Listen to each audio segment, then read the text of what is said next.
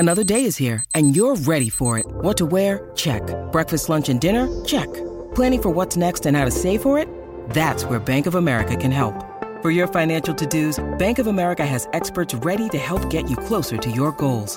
Get started at one of our local financial centers or 24/7 in our mobile banking app.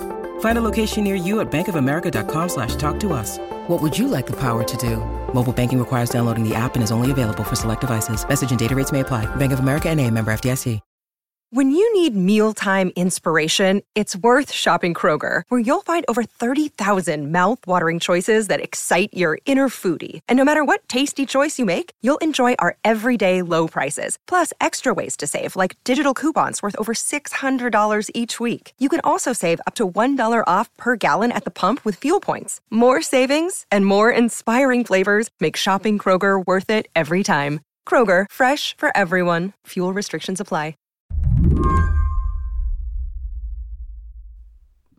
If you're a very specific type of person, you might have spent Wednesday morning waiting anxiously to find out whether former President Trump would be allowed back on Facebook. If you work in tech or news or politics, or you spend a lot of time on Facebook, you were probably doing what I was doing, repeatedly refreshing Twitter, waiting for the headline and wondering whether Facebook's independent oversight board would say the company was right to kick Trump off indefinitely back in January after the Capitol riots. On Wednesday, all eyes will be watching as the board makes a decision that will send ripples through the Republican Party, Washington, D.C., and across the world. To be honest, it's kind of what I expected Kate Klonick was doing, waiting to see whether this board, which is kind of like a Supreme Court for the company, would agree with Facebook or not. Before Wednesday, they had said the company was wrong to take something down 4 out of 5 times. And this decision about Trump was their biggest one yet. What were you doing when you were waiting for the Oversight Board's decision? Were you like breathlessly refreshing online to see what they were going to say?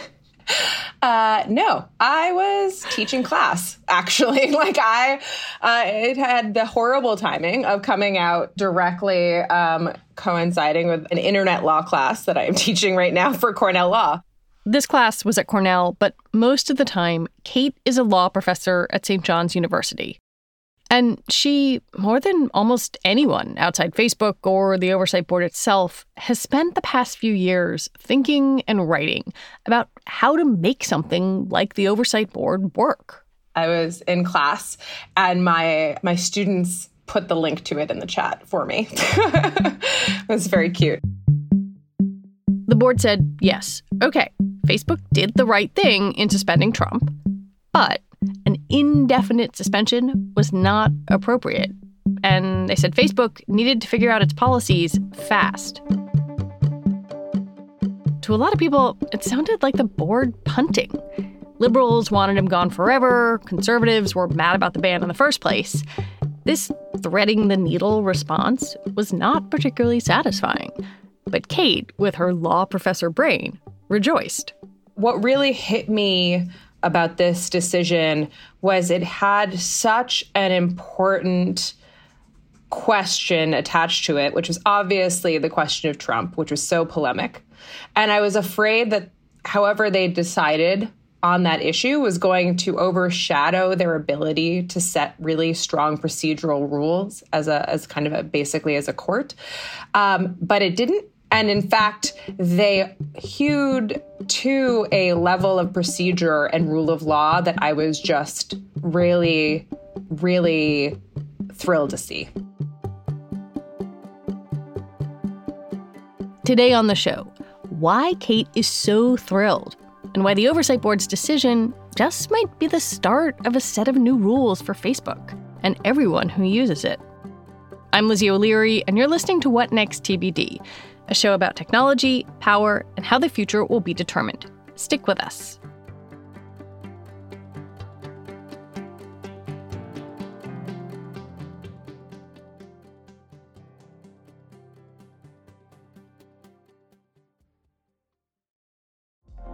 Apple Card is the perfect cashback rewards credit card. You earn up to 3% daily cash on every purchase every day. That's 3% on your favorite products at Apple, 2% on all other Apple Card with Apple Pay purchases, and 1% on anything you buy with your titanium Apple Card or virtual card number. Visit apple.co/card calculator to see how much you can earn. Apple Card issued by Goldman Sachs Bank, USA, Salt Lake City branch. Subject to credit approval. Terms apply. This is the story of the one.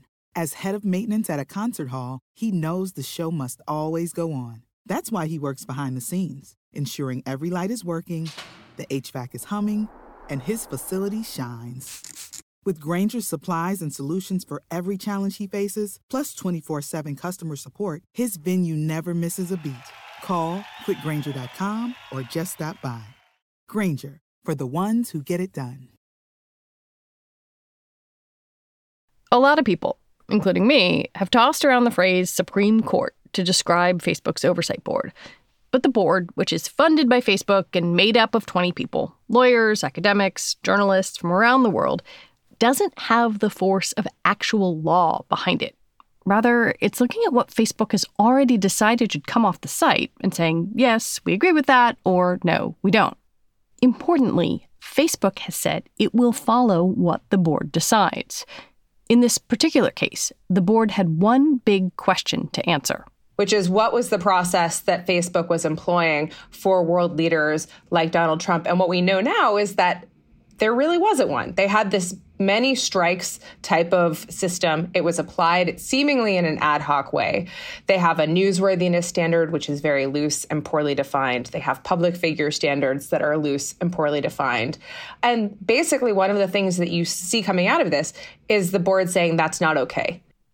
Yeah, I think when the board released its decision on Wednesday morning, a lot of people in the general public were expecting kind of Trump's gone forever or Trump's back on. And that would be the end of it.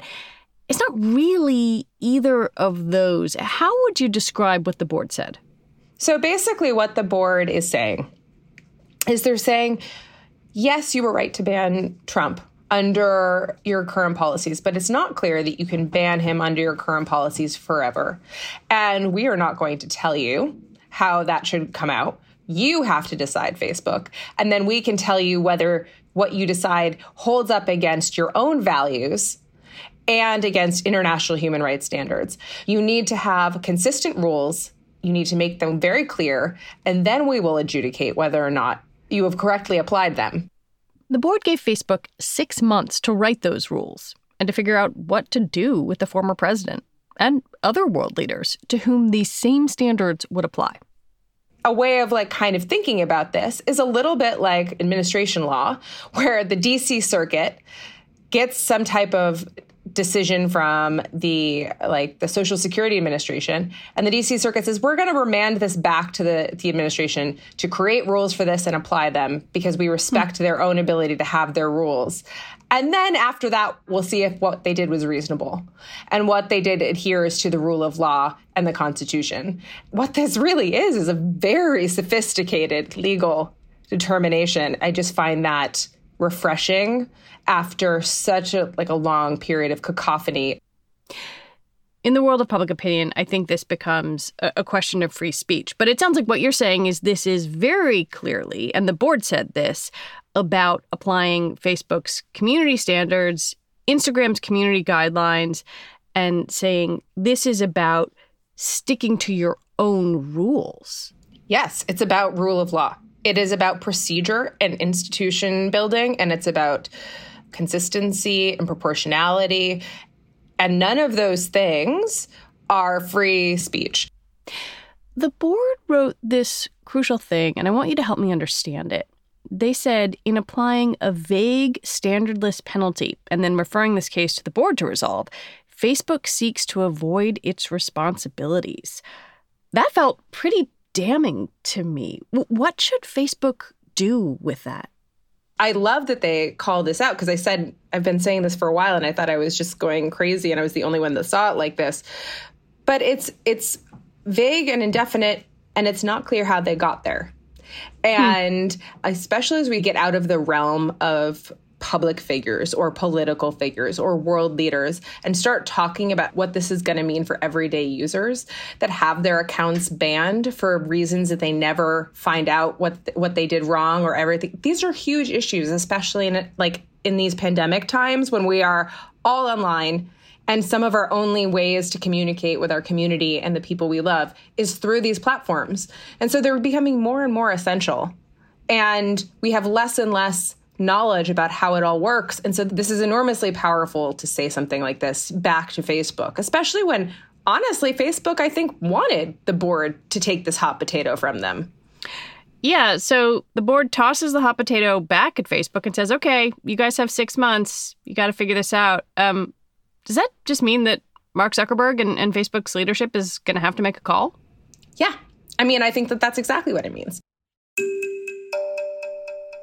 Facebook has said that they will abide by what the board says. They don't have to, though, do they? No. There is no enforcement mechanism, so to speak, besides publicly kind of shaming them and the board having the power to call them out for this. When we come back, what does it mean for the board to succeed?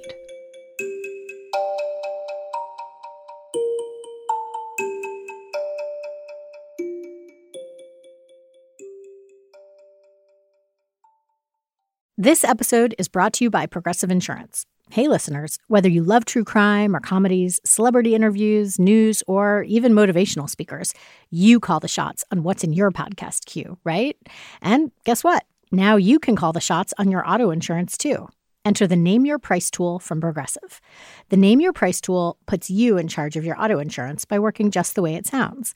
You tell Progressive how much you want to pay for car insurance. Then they'll show you a variety of coverages that fit within your budget, giving you options. Now, that's something you'll want to press play on. It's easy to start a quote, and you'll be able to choose the best option for you fast. It's just one of the many ways you can save with Progressive Insurance. Quote today at Progressive.com to try the Name Your Price tool for yourself and join over 28 million drivers who trust Progressive. Progressive Casualty Insurance Company and Affiliates. Price and coverage match limited by state law. For years, Facebook has hewed to a very American standard of speech, meaning it's better to have as few restrictions on it as possible. It's also leaned hard into the concept of newsworthiness, basically saying if something is important for the public to know, be it offensive, hurtful, or even false, then it should be allowed on the platform.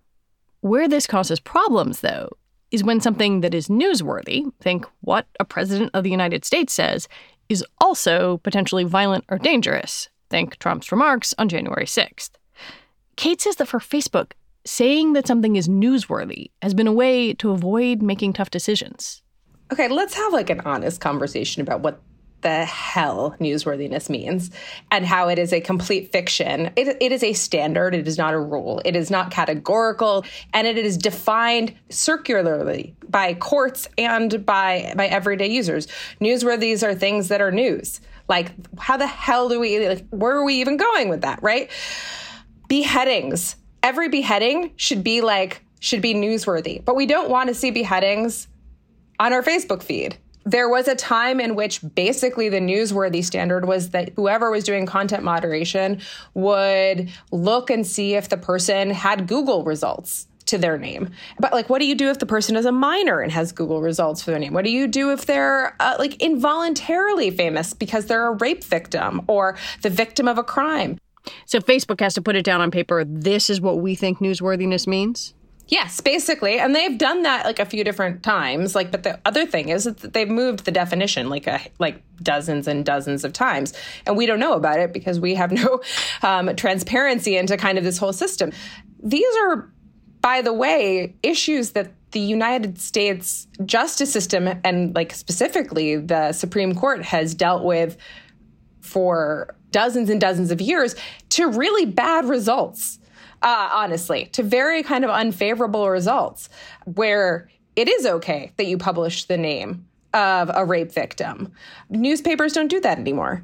And so some of these things are just kind of I just really am excited that this level of conversation is happening finally, because I just feel as if it's been a very shallow conversation for a long time. To push back on that a little bit, though, it feels to me like the very fact that we're having this conversation, or maybe the very fact that the board exists and so much attention has been paid to this, just underlines how Facebook is a world unto itself. And so many of the standard rules under which everybody else operates don't seem to apply to Facebook. Yeah, but I mean, I have to ask everybody else. Who's everybody else? There is no everybody else. It's everybody else is everyone. It's just kind of like this idea that Facebook says, like, their community standards. Well, like, there is no Facebook community. There is no one Facebook community. A community is defined by a group of people that share a set of norms. And like, there is no one set of norms that we can all agree on. Not on nudity, not on violence, not on newsworthiness, not on any of these things. And moving the conversation away from the intractable problems and into the problems of procedure is the first step to trying to figure out like how to protect the rights and values that we do know for sure we want to have embedded in a private platform like Facebook. I noticed that people pointed out that the board asked Facebook questions about its own role in what happened on January 6th. Basically, how the former president's posts were displayed and then shown to people. And Facebook did not answer all of those questions. And that, to me, seemed like a sign that for all of this, Facebook maybe wasn't ready to be policed. Am I reading too much into that? No, it's a really accurate revelation, I think. And that was also something that I was so pleased about. So here's another like little part of that is that for all of their legal analysis and everything, there is something that this opinion gives us that we simply didn't have before, which is a reliable reconstruction of events. We only saw the one side of it, but we didn't know what was happening in Facebook. And this finally gives us some of that. And this like lays out some of that. And where it doesn't and where they failed to answer, that tells us that too. I mean, effectively, if you think of this as a court and you think of Facebook as the government in like this type of way, this is the equivalent of a court asking the government to present evidence and to present facts and answer things, and the government saying no. I think that's going to be something that's going to end up being very important in the long run. I think something that is pretty crucial for listeners to understand and reckon with is that Facebook, you and I are talking in the United States, but Facebook operates globally. And this American standard of erring on the side of free expression may not always hold sway everywhere. And this decision was also about setting the precedent for when other leaders violate the terms of service. I wonder what ground you think what the board did lays for that.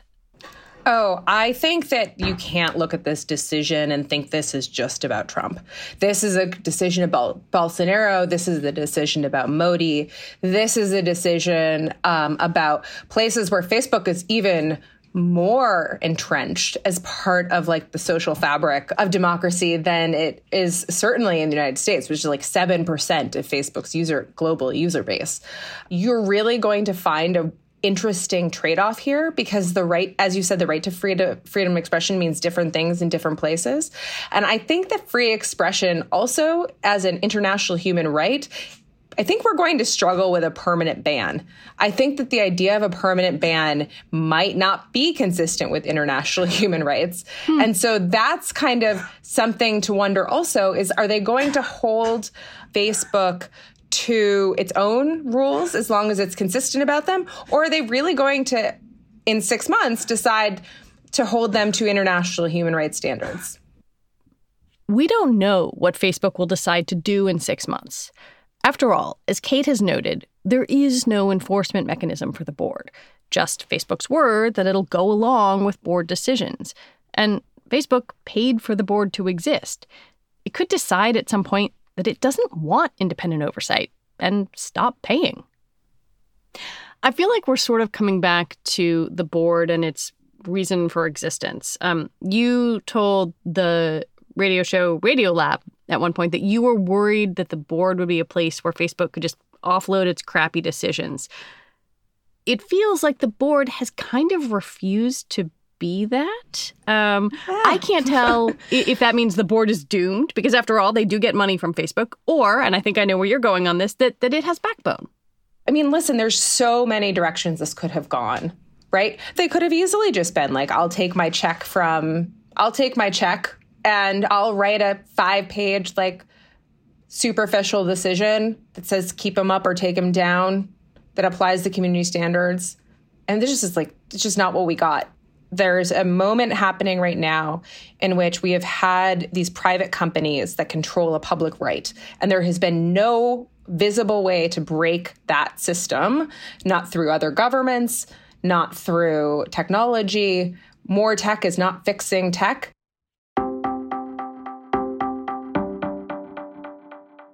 If Facebook was hoping for this to be kind of a PR win for them or an easy way to get out of doing the hard stuff, it sounds like you're saying that backfired. Yeah, it backfired big time. Kate Klonick, thank you very much. Thank you so much for having me. Kate Klonick is an assistant professor at St. John's University School of Law.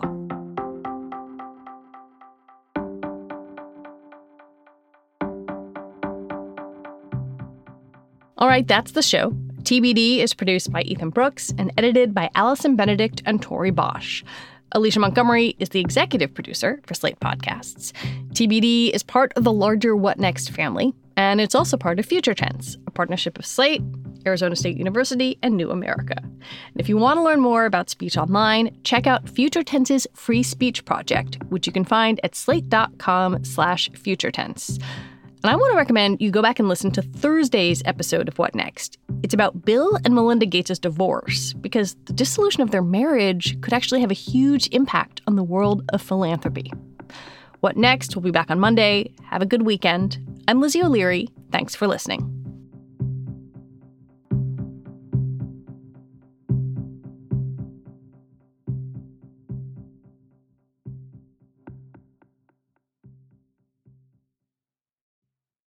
It's time for today's Lucky Land horoscope with Victoria Cash. Life's gotten mundane, so shake up the daily routine and be adventurous with a trip to Lucky Land. You know what they say, your chance to win starts with a spin. So go to LuckyLandSlots.com to play over 100 social casino-style games for free for your chance to redeem some serious prizes. Get lucky today at LuckyLandSlots.com. Available to players in the U.S., excluding Washington and Michigan. No purchase necessary. VGW Group. Void where prohibited by law. 18+. Terms and conditions apply. I'm Dahlia Lithwick, and I'm host of Amicus, Slate's podcast about the law and the U.S. Supreme Court. We are shifting into high gear, coming at you weekly with the context you need to understand the rapidly changing legal landscape. The many trials of Donald J. Trump, judicial ethics, arguments and opinions at SCOTUS.